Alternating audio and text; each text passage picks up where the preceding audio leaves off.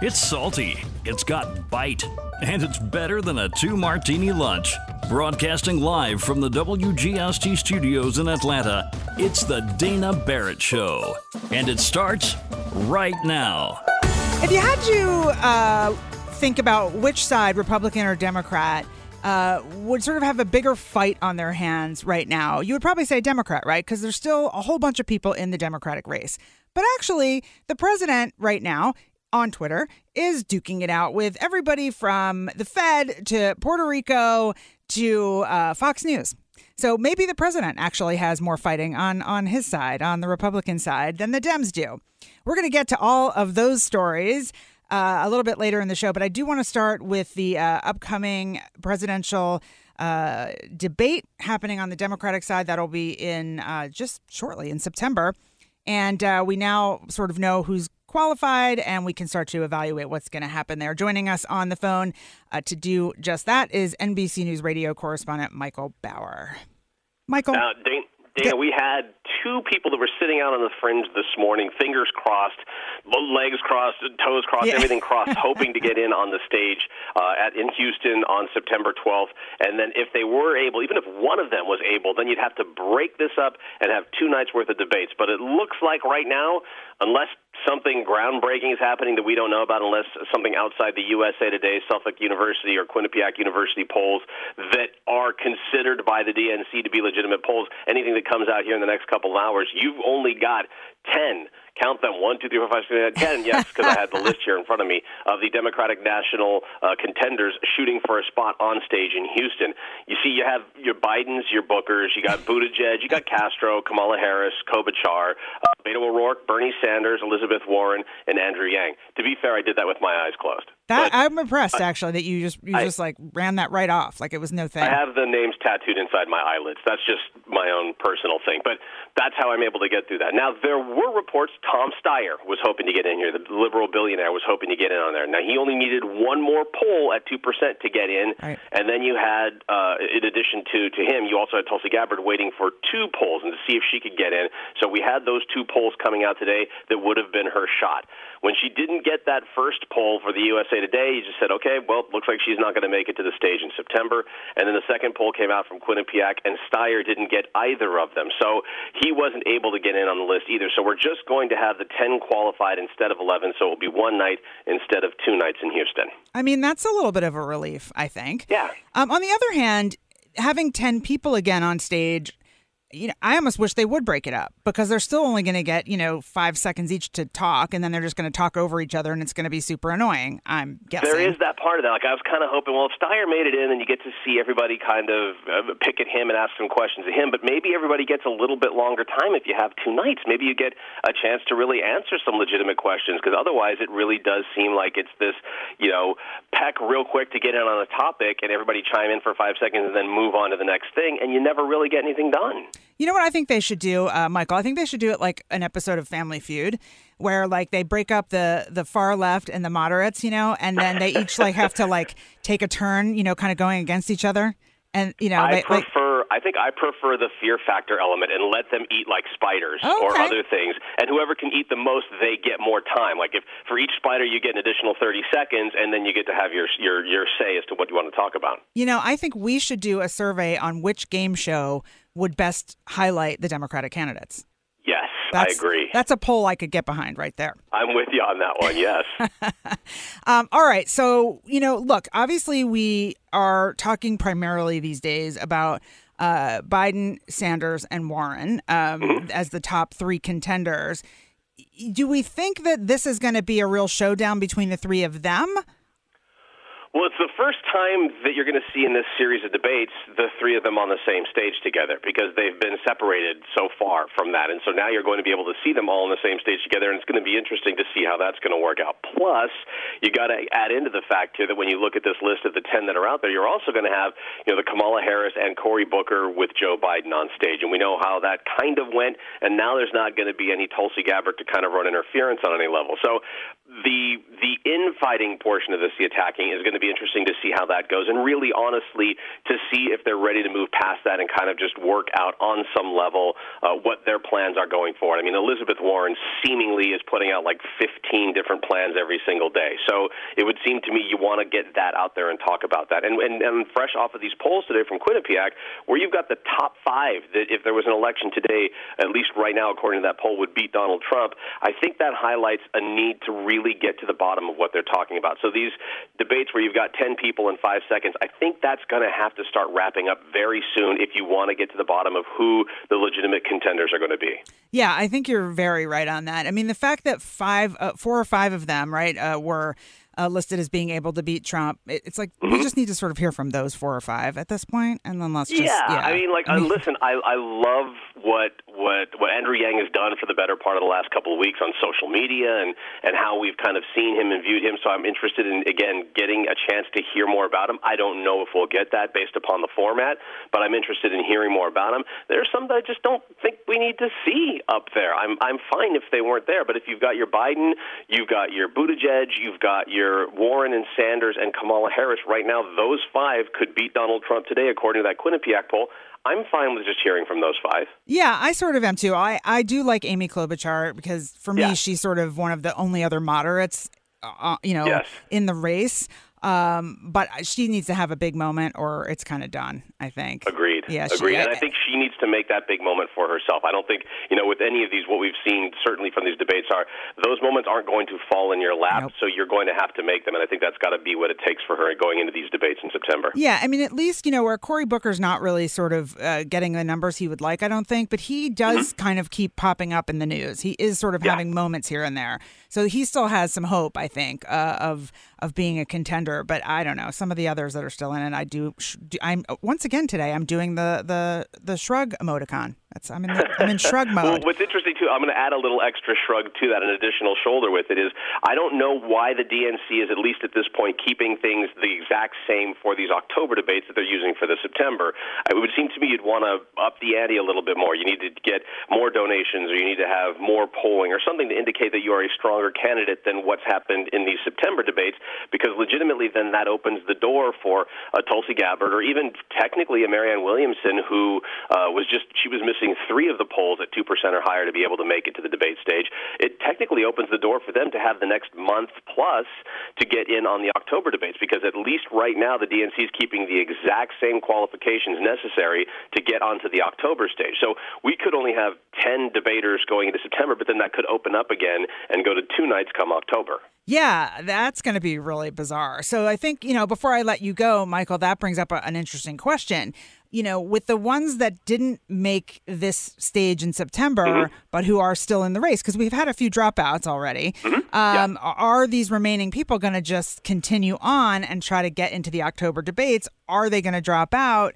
What are we forecasting here in terms of the other however many? And I think it really depends on perception, because if you look at somebody like Kirsten Gillibrand, who earlier this week was talking about how she would take a vice presidential role if offered to her, that kind of indicated, well, maybe she's thinking that there might be an end to her running for president. But when you also take a look at the fact that Tom Steyer spent $12 million since entering into July and will be watching the debates from home, and Kirsten Gillibrand spent $2 million since the last debate and will be watching these debates from home, it almost makes you go, well, maybe there is kind of a chance in there someplace. So it all depends on your perception and where that reflection is going to be. I think there are some people, Bill de Blasio, I'm looking at you, who will be making the announcement that they've got to be getting out of here soon. There's going to be enough reflection there.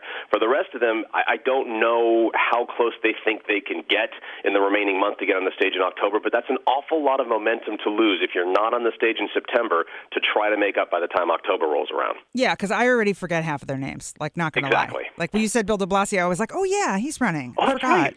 That guy's still in it. Oh, I forgot about him. Totally forgot. Listen, Michael Bauer, always great to get your insight on all of this. We appreciate it, and obviously we will continue to follow this story. So yeah, I think actually that given the current Twitter war the president is having with Fox News and thinking about the upcoming presidential debates on CNN that Tom Steyer did not qualify for, that maybe Tom Steyer, the billionaire, should just buy Fox News. I feel like that would be a really good solution for him. And then he could hold his own debate. He could have everyone challenge Tom Steyer and have them come on one by one. And and challenge him. And that could just be Fox News 24/7, like Tom Steyer, the Tom Steyer show. I would support that. I don't know how I would support it. I would subscribe on my cable to that,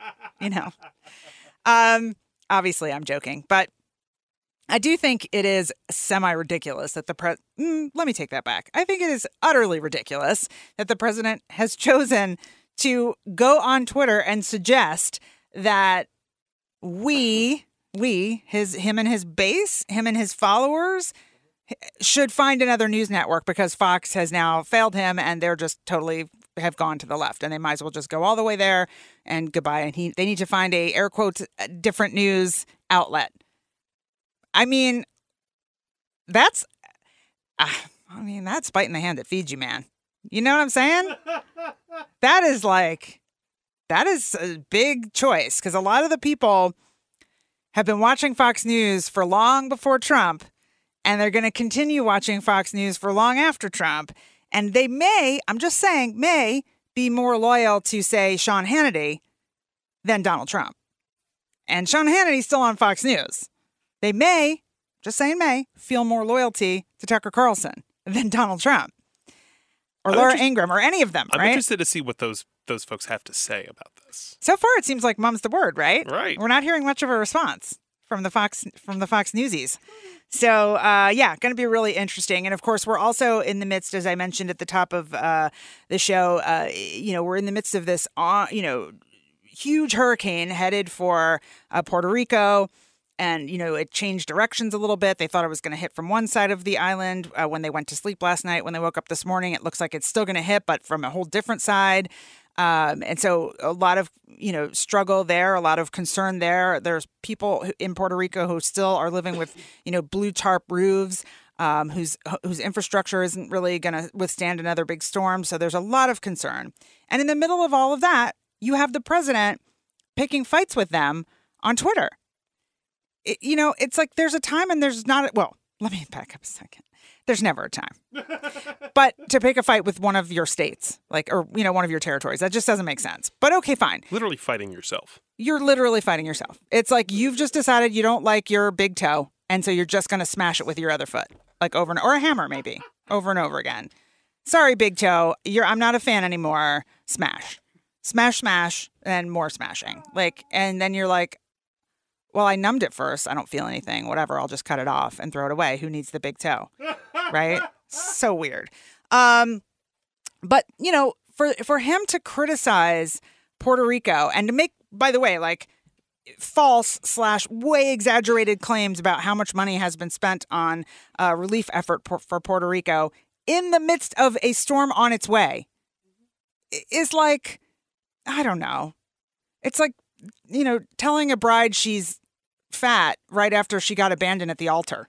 You know what I mean? You just don't do that. Well, first of all, you never do it. But again, you just don't do it. That's the worst moment to do it, right? So, I don't know. The president is just on a tear right now. Nobody's making him happy. I don't know what's going on. He has a bee in his bonnet. Maybe he didn't get enough sleep last night. I don't know. But he is just picking on everybody today. And I just somehow feel like it's only going to get worse. I don't know why, but that's how I feel. We shall see. All right. On that note, we are going to move on. We have been focused on diversity and inclusion all month long. We're going to continue that today. One of our faves is going to be joining us on the phone next. That's Natalie Molina Nino. She is the author of Leapfrog. She is a Latina and an advocate for women and for women of color, and we love her. So we're looking forward to that conversation. Don't go away. We'll be right back. It's Women on Wednesday on The Dana Barrett Show.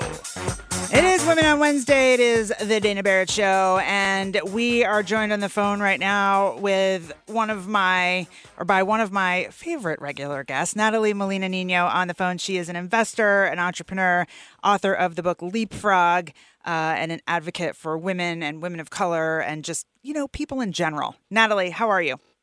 Hi, I'm doing really well. I've missed you. I know. It's great to talk to you. I'm looking forward to seeing you next time you're in Atlanta. But I'm glad you had a moment to get on the phone with us today. We on the show have been focusing on diversity and inclusion all month long. And so it's super appropriate that we've got you on now because I know you've been doing some posting on the topic of late. I've seen a couple of your posts. So just at the very highest level, what do those two terms even mean to you? Interesting.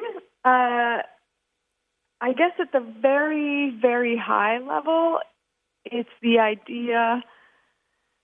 I don't like the word diversity. Can I just say that? Of course. That's why I ask you these questions, I don't lady. Like it. Tell me why. Okay. So the reason I don't like it is because, Latinx community, for example, make up over 17% of the U.S. population. And when you have something like I think it's less than 3%, for example, of venture capital going to Latinx entrepreneurs. Yep. No one's asking anybody to do anybody special favors. They're asking them to have the business world reflect reality. So when I think of diversity, I oftentimes just want to replace it with the word reality. We're wanting every aspect of society, from business to banking to politics to everything else, to reflect reality. Right now, we are in a strange parallel universe where a tiny segment of the population seem to control everything, and that's ridiculous. So that's my main beef. No, I hear what you're saying, and I think there is sort of a unfortunate sort of, I don't want to call it a trend, but I do see people sort of looking at almost more tokenism than real equality, if that makes sense. And I think the word diversity can be an excuse for that. The things that you see covered in the press are often the first woman president or the first, black CEO or the first of everything. And, right. I mentioned, I think maybe you saw this post. I said the other day, it's great to celebrate first, but don't call it progress until you have 30% of something.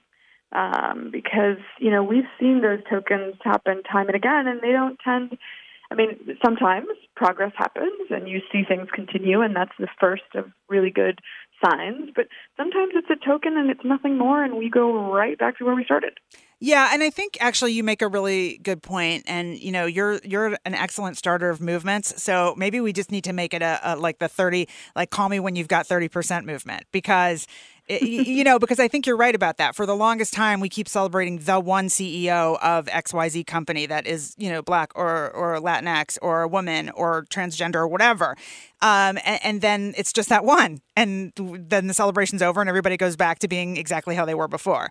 So, I like that. And I think, but it's interesting too that you talked about reality and the reflection of, society sort of in the workplace, whether it's in investment or, in the boardroom or whatever, because 30% still not it for women, right? Not even close. We're getting more than 50% of the college degrees, and P.S., we still represent more than 50% of the population. So anything less than 50 requires some questions and really good answers. Yeah, absolutely. So listen, I want to take a little bunny trail with you, Natalie, right now, because we haven't caught up on what you're working on these days. So can you share a little bit about what's on your plate right now?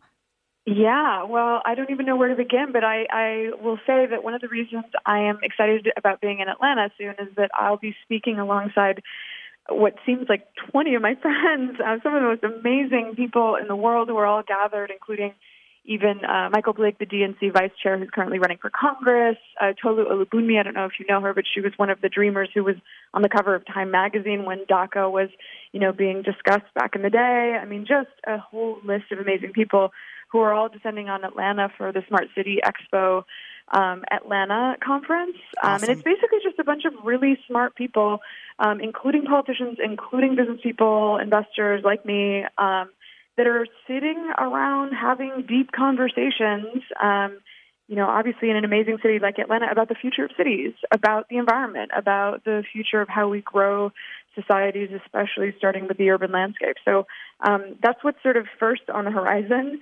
And then beyond that, I continue to do investing. Today, by the way, happens to be, I'm not surprised because you've got some special juju going on, but it happens to be the 1-year anniversary of my book.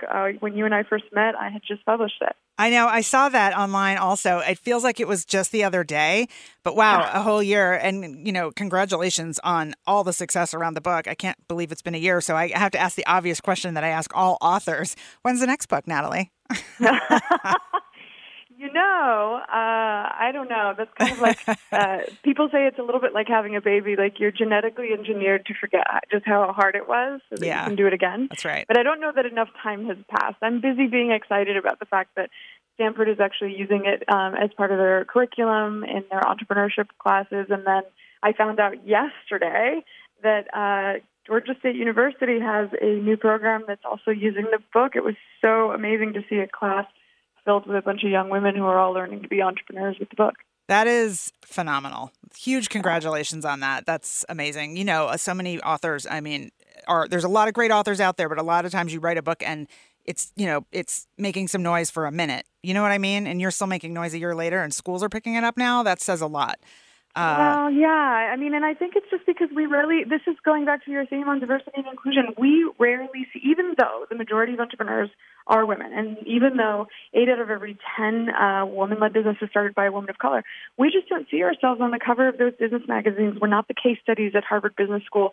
We're not the reference point for the culture around business. And so I think part of the reason it's probably having some longevity is just that we don't see ourselves. And, I think we need to do more of that. And that's kind of why I love this topic, right? We just need, especially the young up-and-coming entrepreneurs, to be able to look up and see role models that look and sound like them and have had experiences like theirs. Yeah, I heartily agree. And I think, there's an interesting sort of two-sided, war going on here, if you will, or struggle going on here. There's sort of the big systemic issue. How do you get companies to, change policies and change culture to welcome more people of color, more women, minorities, et cetera? And then there's the pull yourself up by your bootstraps, you figure it out and you do it side, right? And I love the fact that you sort of are tackling both, because the book is sort of for the individual to say, look, here's the way you can get yourself to the front of the line. And by the way, it's the way everybody, all the white guys that have been at the front of the line have been doing it all along. And then you're also kind of on LinkedIn saying, hey, companies, listen up. You're talking, you're speaking out in the world saying, hey, here's the systemic problem. How are you going to fix it, right? It's literally a failure of any CEO's fiduciary responsibility to their company. They are paid to maximize returns to shareholders. And whether you're talking about investments, for example, there was a study recently that came out of Stanford and my buddies over at Illumin Capital, and it basically says that I believe, 0.9, something like that, something ridiculous, but less than 2% of all fund managers, the people that manage our retirement, the people that manage our endowments, the people that are managing our future, less than 2% of them are women or people of color. And it's kind of like, the data shows really clearly that there's being money left on the table. That people like Larry Fink, who likes to write letters about how, investment companies should do good in the world. Well, Larry manages trillions of dollars. He could single-handedly move the dial on this. But instead, they're busy writing letters and not actually doing anything. Less than 2% of our money is managed by people who look like us? No way. That's not cool. Yeah, totally. And you also said before I let you go, the other day, something about, if you're working on D&I, but you don't have the ear of the CEO and you don't have budgetary control, then you're just talking, right? Look, yeah, we saw it with Uber. We see it every single day. You get these positions that get created that have these titles no one's ever heard of, and they don't actually have any P&L responsibility, and they don't report up to the CEO, which to me just means it's window dressing. And I think that that's one of the telltale signs for those of us that are consumers, for those of us that are voting with our wallets. If you see signs of real progress, then they better be connected to money, and they better have, like you said, the ear of the CEO. Otherwise, as I said before, and as you said, it's really tokenism. Yeah, absolutely. Natalie, always great to get your insight. Thank you so much for all the work you're doing and for spending some time with us on the show today. It is the Dana Barrett Show. It is Women on Wednesday. We've got another great Women on Wednesday interview coming up next. We'll be right back. It is Women on Wednesday on the Dana Barrett Show, and joining me in the studio right now is Jennifer Morgan. She is the founder of Eleanor's Place, which, by the way, is a great name. Thank you very much. And it is a co-working space specifically for women. Yes. All right. And so we're going to get into sort of the whole co-working world and also why just for women in just a second. But before we do that, Jennifer, talk to me a little bit about your background. Well, I was a journalist for about 10 years right out of college, worked for CNN and NBC News, and then decided with my husband to be a stay-at-home mom. And I had 4 kiddos and had a lot of busy work with them, and it was incredible and hard. And I found myself needing a place to go to get things done. So I literally would pull up to like Cactus Car Wash on Piedmont Road with my big duffel bag and say, I'm going to need an hour here, people. So take your time. Take your time. Car. Yeah. And that's sort of where the idea just started brewing in my head, that I knew I wasn't alone because there's so much to get done and I needed a place to go to do it. Yeah, well, obviously, co-working spaces have bubbled up, as a hot thing in the last, I don't even know how many years now, but 5, 6, 7 years? Say 5 or 6 years. Okay. Yeah. And, we are seeing all kinds of different opportunities in that world and the different kinds of co-working spaces, some that have services specifically for startups, some that call themselves incubators more than co-working, some that are sort of with a coffee bar inside that are sort of Starbucks-esque, sort of taking that, what do they call it, third place to a different... Exactly. Right? Yeah. And so, and I think now you're not the only one. I think there are around the country, I think, starting to be some more places for women. Which is great. I love it. Yeah. But so tell me from your perspective, because, you're talking about yourself as a mom and needing a space, but why did you want to create a space just for women? Well, there's a couple of reasons. The first was I did tour many co-working spaces in Atlanta, and there's some fabulous ones out there. Yeah. For starters, I felt old. They were very, and this is not a bad word, they were very millennial with, up-to-date technology and the clear walls and the foosball tables and the beer taps, and it just wasn't what I was feeling. You weren't like, this is me. It wasn't me. And, I'm not starting a tech company or anything like that. So I kept looking, and I really wanted a place that was comfortable and sophisticated and quiet. And as I was sort of forming it in my head, I said to my husband, who was helping me through this process, and by the way, I don't want any men in there. I want these women to feel comfortable. I want them to feel like they can relax and create a community where they can speak freely and openly, and we're going to have events for just women in there, and I want them to feel like this is their place. I mean, I have to say, and I do want to continue talking about this from a female perspective, Jennifer Morgan on the show with us right now, founder of Eleanor's Place, and they're kind of brand new, right? You've had your soft opening, but you're about to have your big grand opening. Our big launch is next week, so we are just getting our sea legs. Yeah, and tell people the location too, because I don't want to leave that out. Yeah, thank you. It's on the corner of Northside Parkway and West Paces Ferry. There's a Houston's and a new 360 Whole Foods, so we're located there right off of 75. Yeah, great spot. Yes. But before we go back to sort of the women piece, I want to talk about the age piece a little bit, because I feel like I feel you on that. I mean, I do walk into a lot of these co-working spaces to meet with people and whatever else, and I'm pretty comfortable in my own skin. I can tell you are too. But still, I definitely feel like these are younger places. Not everybody, but majority. Not everyone, but I definitely felt a little bit like a fish out of water. And so I really wanted to create an environment that felt sophisticated and comfortable, like I said earlier. So we don't have foosball tables and we don't have beer kegs, if that's what you're looking for, but we have amazing Italian coffee and green juices and waters and yummy snacks that include chocolate and all kinds of great stuff. But yeah, I really curated it specifically with women like myself, younger and older, in mind. So for people who haven't really been drawn to the co-working world yet, maybe because they've looked around and felt like it wasn't their place, what's the model? Is it a month-to-month kind of thing? Is it membership-based? How do you work with people? Well, and we played with a lot of different models, but I really wanted it to feel like a community and a club in the sense that you join for a year and it is your place. And we... like I said, we offer the amenities and the education, et cetera, but these women that have joined already are coming in and they feel like it is their spot to sort of unwind. And so I'm getting suggestions from them. They're pitching ideas about the kind of education they want to have, and they're really feeling some ownership in it. And that was really important to me. So that's why I didn't go with the month-to-month, which may dissuade some people, but I wanted to feel like you've committed to this and this is yours. This is your place to come and get things done. And is it the kind of thing, like one of the downsides, of course, of Starbucks, right, is that it can get noisy and, you may or may not get a table, and you may or may not get a table next to an outlet or whatever the case may be. So is this set up so that people have separate offices? Is everybody in one big room? How does that work? Well, we have a lot of options. In the front area, it's definitely a more social area. We have, a great big banquette where you can bring your salad and your girlfriend and sit and have lunch, and we have little signs that say, say, you can use your phone in here, but don't be a jerk. Just be courteous. And I then, mean, you know what, Jennifer, that is just a good rule for life. Yeah, just it don't really be a jerk. is. Just be nice. Yeah. My gosh. And then as you move further back, I modeled it sort of after a library. I love the New York Public Library. So we have a long library table with many, many plugs and hooks for your bags and your purses and your coats. And we have no cell phones in there. We do have a phone booth. So if you need to make a call.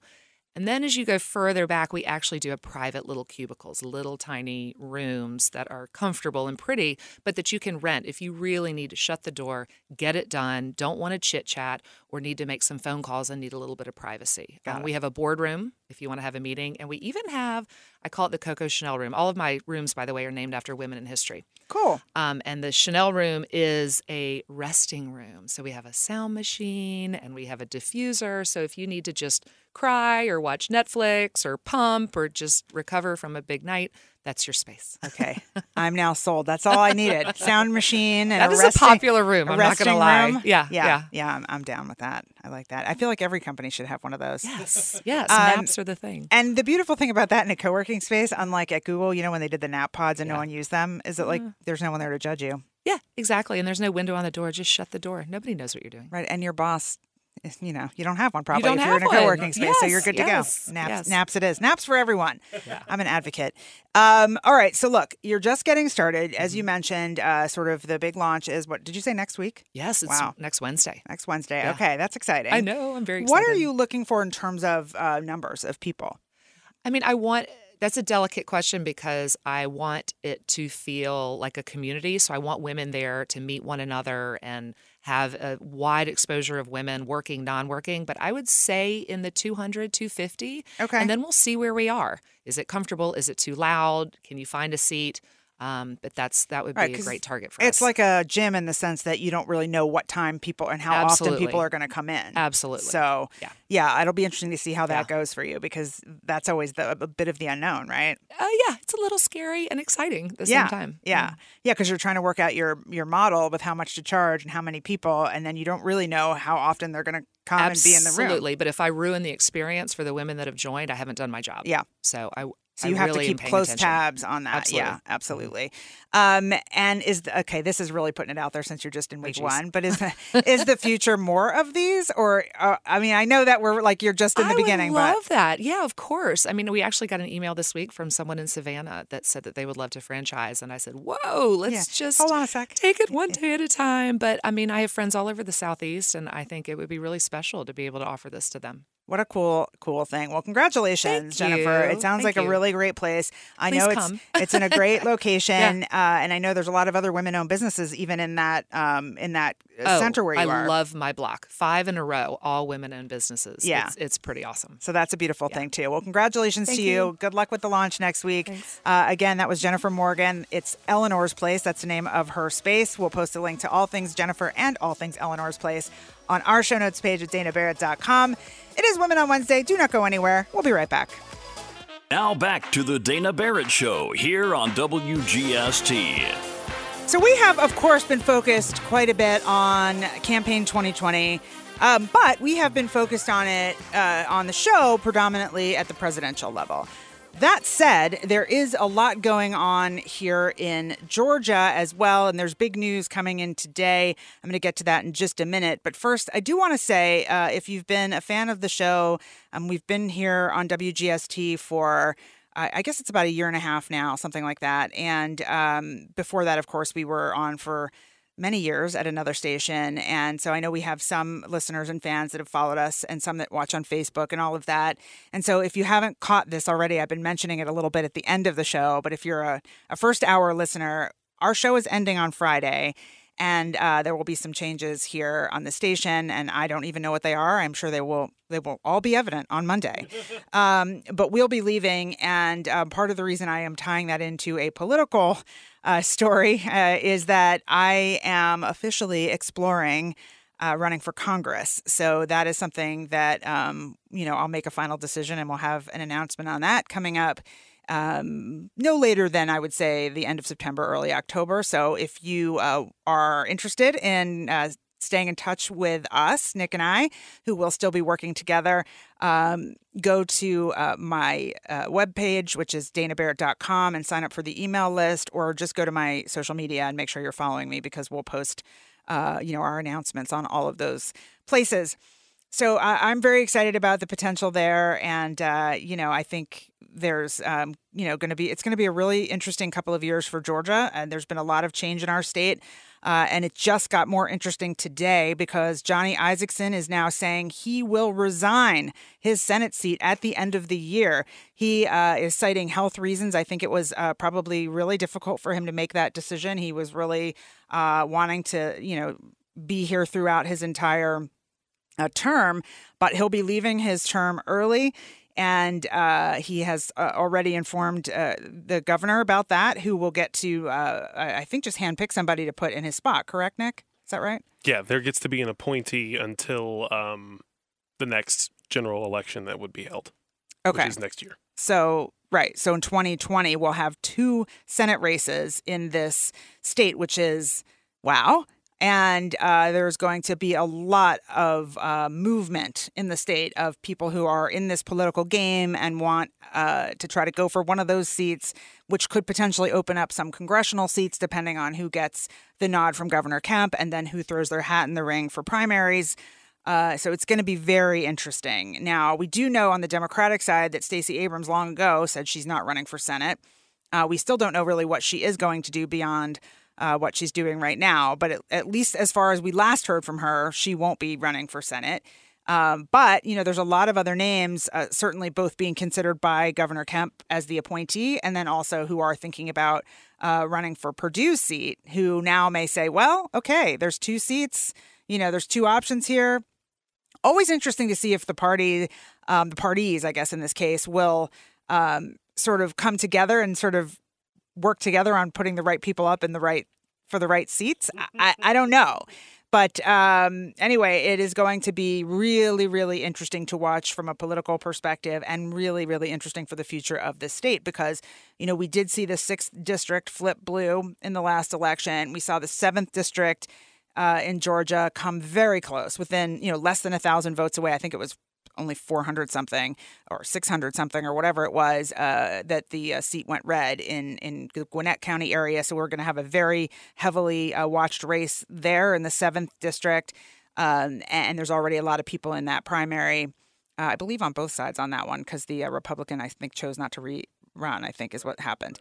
And the 6th, again, is going to be one that the Republicans are really going to try to get back. They've got a full primary on that side. So it's just going to be a really, really fascinating year here in the state, and or 2 years, I guess, the rest of this year and next. So a year and a half. There you go. But anyway, I do think it's going to be really, really interesting. And it's been really interesting for me trying to do some research and learn about what it even takes to run as I think about making this decision for myself. And to that end, in addition to the Bizography podcast that Nick and I launched with the iHeart Podcast Network, I want to say it's already getting on a month and a half ago, something like that, maybe more, 2 months ago.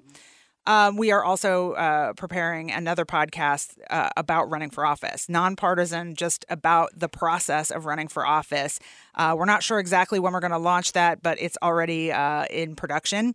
So we're working on that, and we want you all to tune into that as well. So we've got a lot going on. The state of Georgia has a lot going on. My brain has a lot going on. There's a lot of stuff happening, and thank goodness my good buddy Nick is along for the ride.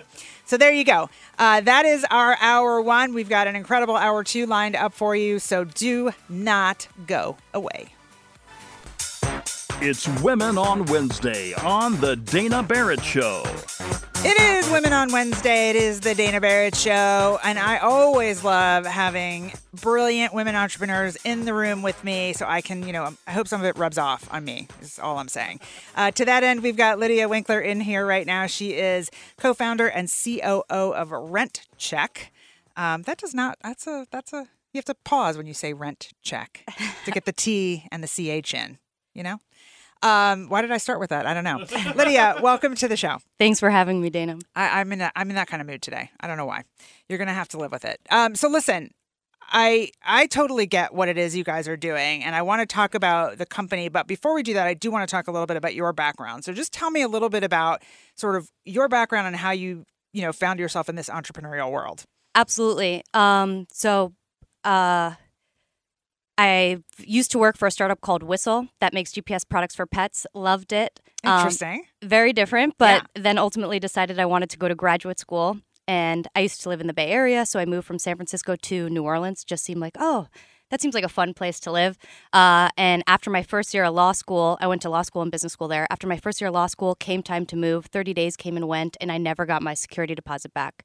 And I was frustrated, but I thought, why am I going to law school if I can't help myself? And I decided it'd be an injustice to my legal education not to pursue it. So I represented myself and sued my landlord in small claims court.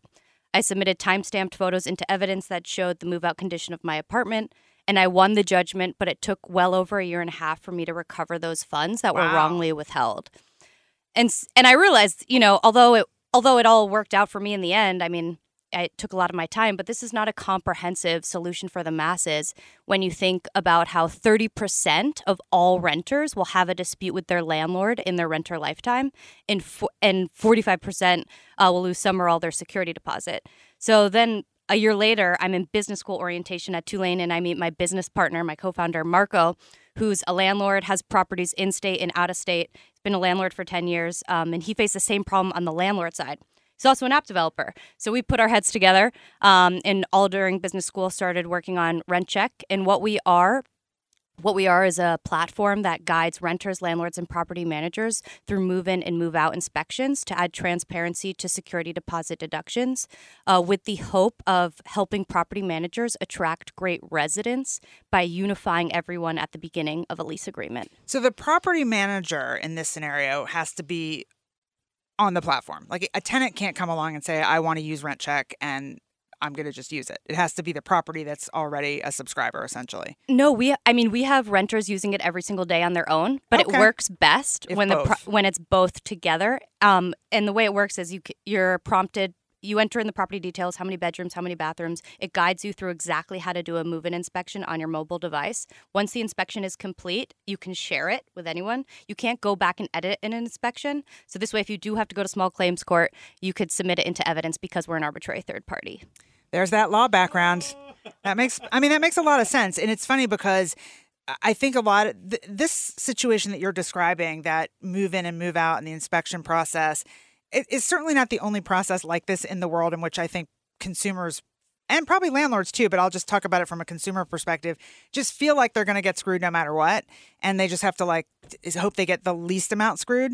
It just sort of feels that way. So I love that you're tackling that and that you're tackling it even from a legal perspective, because it's one thing to offer a tool that's helpful. Mm-hmm. It's another thing to offer a tool that's helpful and can be used as evidence in court. We think so too. And the other thing is, and the value add for landlords and property managers is we want to incentivize tenants to take better care of their property. And so we encourage them to have the renter do the move-in and move-out inspection, because this way the renter knows this is what it must look like when I move out for me to get my full security deposit back. Yeah. Because most residents go into a lease agreement thinking they won't ever get the deposit back. Right. They just assume it's going to go down the drain. And we think if we just add transparency and accountability on both sides, this way everyone starts off on the right foot. Well, I also like the fact that you're sort of suggesting, and I think rightfully so, that if there is protection in place for both sides, you're going to get better tenants too. It's not just an advantage for the tenant to not get screwed, as I was describing, but also for the landlord to get good tenants in there who will follow along and do what is needed in the place. And so, yeah, I think it's really fascinating. I was saying before we came on the air that I've been on both sides. Like, I have been renting for a long time. I just recently bought, but for 10 years I was renting. And I'm also a property manager because I manage my father's building in another city. And I've been through it, getting screwed as a landlord from a tenant who just left a mess and disappeared. So, I do think there's obviously a need.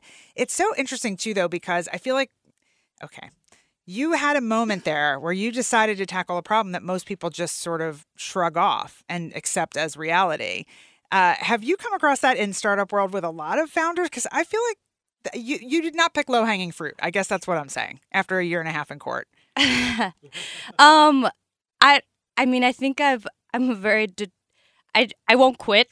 I've always been someone who just doesn't quit. And I, seek justice in a lot of other aspects of my life. I love it. I love that you also called it your origin story, because now you do really sound like a superhero. I'm digging it. Lydia Winkler, superhero and co-founder and COO of Rent Check. I love it. So listen, how far along are you guys with the project? Exactly. So, we've been live for about a year now. We have users in all 50 states, in several countries, and we are growing every single day. How big is the company? We are 5 people. That's amazing. So how are you handling sales? Is it all online, just sort of reaching out to people? Are you calling on buildings? How are you getting people to know you exist? I mean, of course, on my show now, everybody will know, but... I hope so. GetRentCheck.com there you if you're go. Listening. So I mean, in all honesty, it's a lot of word of mouth. People are finding us by searching for inspection, rental checklist, inspection app in both the App Store, which is a terrible way to find products, and then also... on Google AdWords. Yeah. And I'm doing some reach out to property managers across the country, but and now we're slowly, kicking it into high gear in terms of sales, but we're a product focused company. We've always been product first. We want to make sure we're delivering the best experience to our users on both sides, for renters and landlords. What's the business model, Lydia, do the property management teams pay? Yes. So they pay $1 per unit per month. Okay. And that seems fair. Which, when you think about it, I mean, I just talked to a property management company in Ohio the other day. They charge they're paying for the labor. So $40 an hour for someone to go do an inspection. It's about 2 hours to do move-in, move-out inspection. Right. So that's roughly, they're saving around, call it $80, $63 a year. There you go. It's $12. What we charge is $1 per unit per month. That's $12 a unit per year. Annually, they're saving $63 per unit per month. Right. And also that's assuming that a tenant doesn't move out after 6 months, right? I mean, that's assuming you only have a turnover once a year, and that's not always the case. So yeah, that could be even more savings. So they're seeing the value, obviously. And to your point that they don't have to do the inspection because it can be done with the phone, with the app. Right? Yeah. And not only do they not have to do the inspection, but because the residents are doing the inspection, the property is going to be left in better condition because they're incentivized because they want their security deposit back. Yeah. Okay. It all makes sense. And so if all 50 states are ready, a year in existence, do you also sort of want renters to sort of find you and then go to their property managers and say, hey, you guys should be using this? Does that happen? Yeah, that's my favorite lead generation, when renters download our app, use it, and then they share it with their landlord. And then it's just a cycle from there. Just bringing those two groups together where there's typically friction. And that's what we're all about, is there's typically friction between these two parties, and there shouldn't be. Yeah, there really always is. I'm just I feel that so much. I feel like this is one of those, there's certain, like I said, I feel like there's certain problems that we all just sort of accept. And I think for many, many, many years, this has been one of them, except for really dogged people like you who went to court and spent all that time. But I think for a lot of people, there's that, I don't know why today I'm all about the shrug emoticon, but I feel like that's what most people are like, oh, well, and I guess I just have to live with it. I'm not getting my deposit back. So I think it's fascinating. And I love the legal aspect. And so for you, do you see other projects that tie that part of your background, the legal perspective and sort of the business perspective together? Is this just the first of many? Possibly. I mean, inspections are the first step towards our, a much larger company vision of becoming one-stop shop for all things rent, whether it's making sure there's lease agreements that are available to landlords, and just teaching landlords, property managers how to be the best landlords, property managers, so they can attract the best renters. I love it. Very, very cool. Well, I'll be keeping an eye on you because I've obviously got a property I have to worry about. So, Lydia, thank you so much. Congratulations on all things Rent Check. A very, very cool idea. A very cool company. We'll post a link to it on our show notes page at danabarrett.com. We've got more show for you, just a little bit, so don't go away. We'll be back. Flowers are beautiful, but they become even more so when carried by people who are committed to ending Alzheimer's. At the Alzheimer's Association Walk to End Alzheimer's, hundreds of thousands carry different colored flowers, signifying their connections to the disease. And we walk so that one day, there will be a white flower for Alzheimer's first survivor. Join them Saturday, September 28th at the Battery at SunTrust Park. Register at alz.org/walk. Did you know that there are over 400,000 children reported missing in the U.S. every year? That's over 1,000 a day. Hey guys, it's me, Dana Barrett, and while there is no magic pill to fix this heartbreaking tragedy, there is something you can do to help. Sign up for the Adam program at adamprogram.com. Thanks to LexisNexis Risk Solutions and the National Center for Missing and Exploited Children, the Adam program helps get the right information into the right hands quickly using geo-targeting so that the only people who get a missing child alert are those within a close enough range to be able to help. The Adam program sends out thousands of photo posters each day to police stations, airports, public places, and mobile devices within the designated search area for each case. But the program and the technology are only as strong as the number of people enrolled. So we need your help. Please sign up at adamprogram.com and ask your friends and family to do it too. That's adamprogram.com. Jim Niarchos here for Hammocks AC with a cool offer. Don't wait till next summer to replace your systems. Replace them this summer with an offer that is impossible to match. Invest in any heating or cooling system and get the second system for 50% off. That's right, 50% off. This offer from Hammocks AC will save you thousands and give you peace of mind for the next 10 years. Systems designed for your home, backed by a locally owned, family-run company trusted for 30 years. HammocksAC.com. And now it's time for your Joyville health tip on the Dana Barrett Show. Want the truth about that diet you're on? It probably won't work.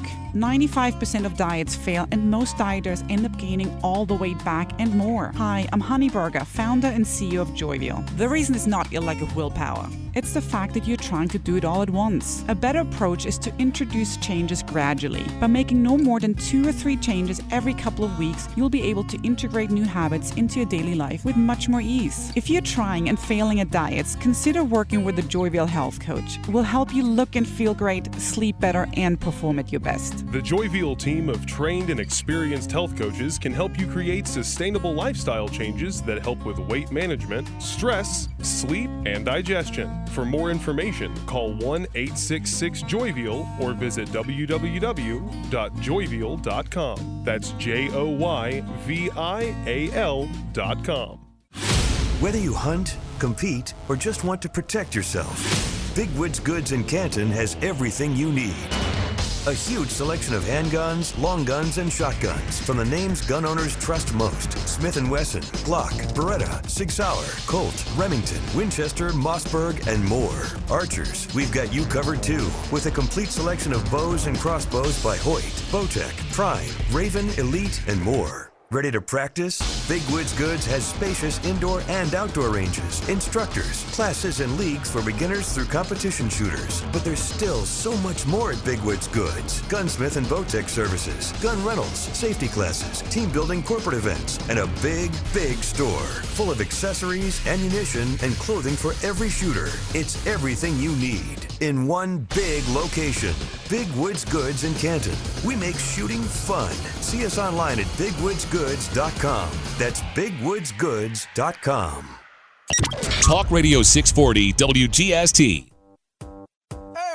Now back to the Dana Barrett Show here on WGST.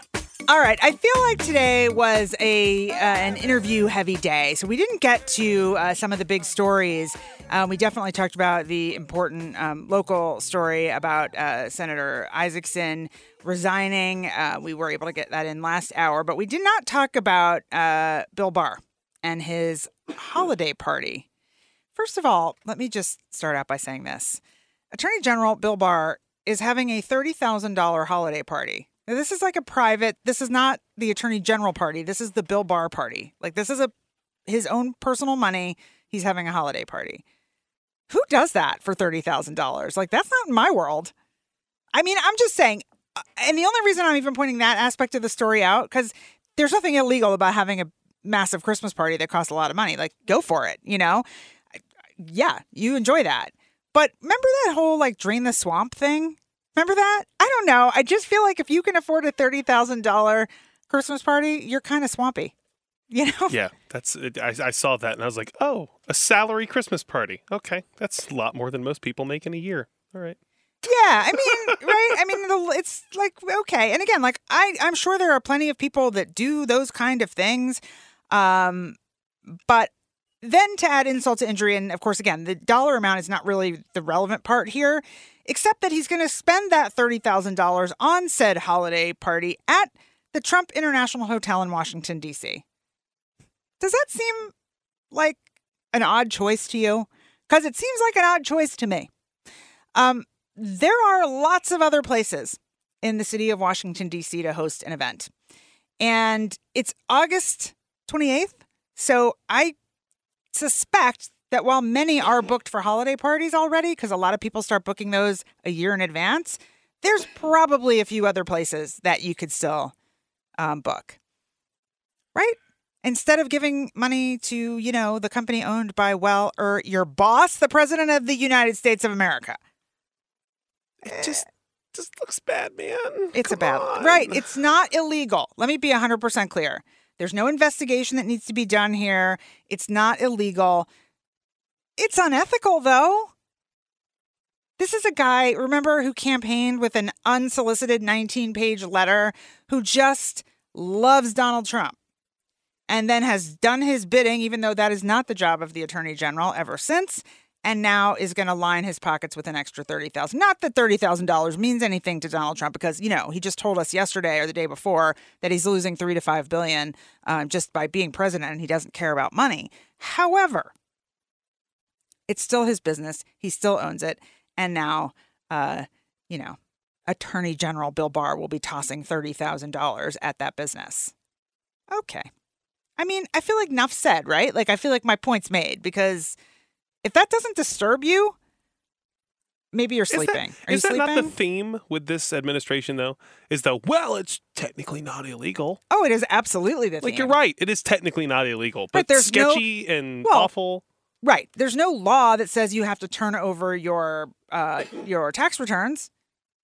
But still, everyone else has done it. That's the way we do things. There's no law that says you shouldn't talk trash about, America when you're the president and you're on foreign soil. There's no law. It's not illegal. It's just not done until now. I mean, these are not good things that he's doing. All right. In any case, we're almost out of time, but I also want to mention another big story. Well, there's a couple. I guess I don't have time to get into the whole Brexit, Boris Johnson thing, but there's a whole big I'll just say this about that. There's a whole big hot mess going on over there. And there's a lot of screaming going on about Boris Johnson's request and the Queen's subsequent granting of essentially a delay of Parliament, so that there will be far less time for Parliament to oppose his no-deal Brexit. That's the short version of that story. We'll post a link to it. And then there's also a Trump border wall story. And basically the president allegedly now is saying he wants his wall, and he is willing to, he wants his people to make it happen, even if it's illegal, and then he will pardon them. That is the latest on the wall. Take money, take eminent domain, take the land you need to take. I don't care if it's illegal. Just get it done. We'll go to court, and I got your back. I got your back. And if I have to pardon you, if there's something criminal, don't worry about it. I got you. Hello? That goes beyond ethical problem. Just saying, if it's true, and this was in a story in the Washington Post, so if you hate the Washington Post and you believe it's all Jeff Bezos hating on Trump, then you're not going to buy this story. But I'll post it, and you can take a read for yourself. On that note, we are officially out of time. It has been the Dana Barrett Show, and it will be again tomorrow. See you then.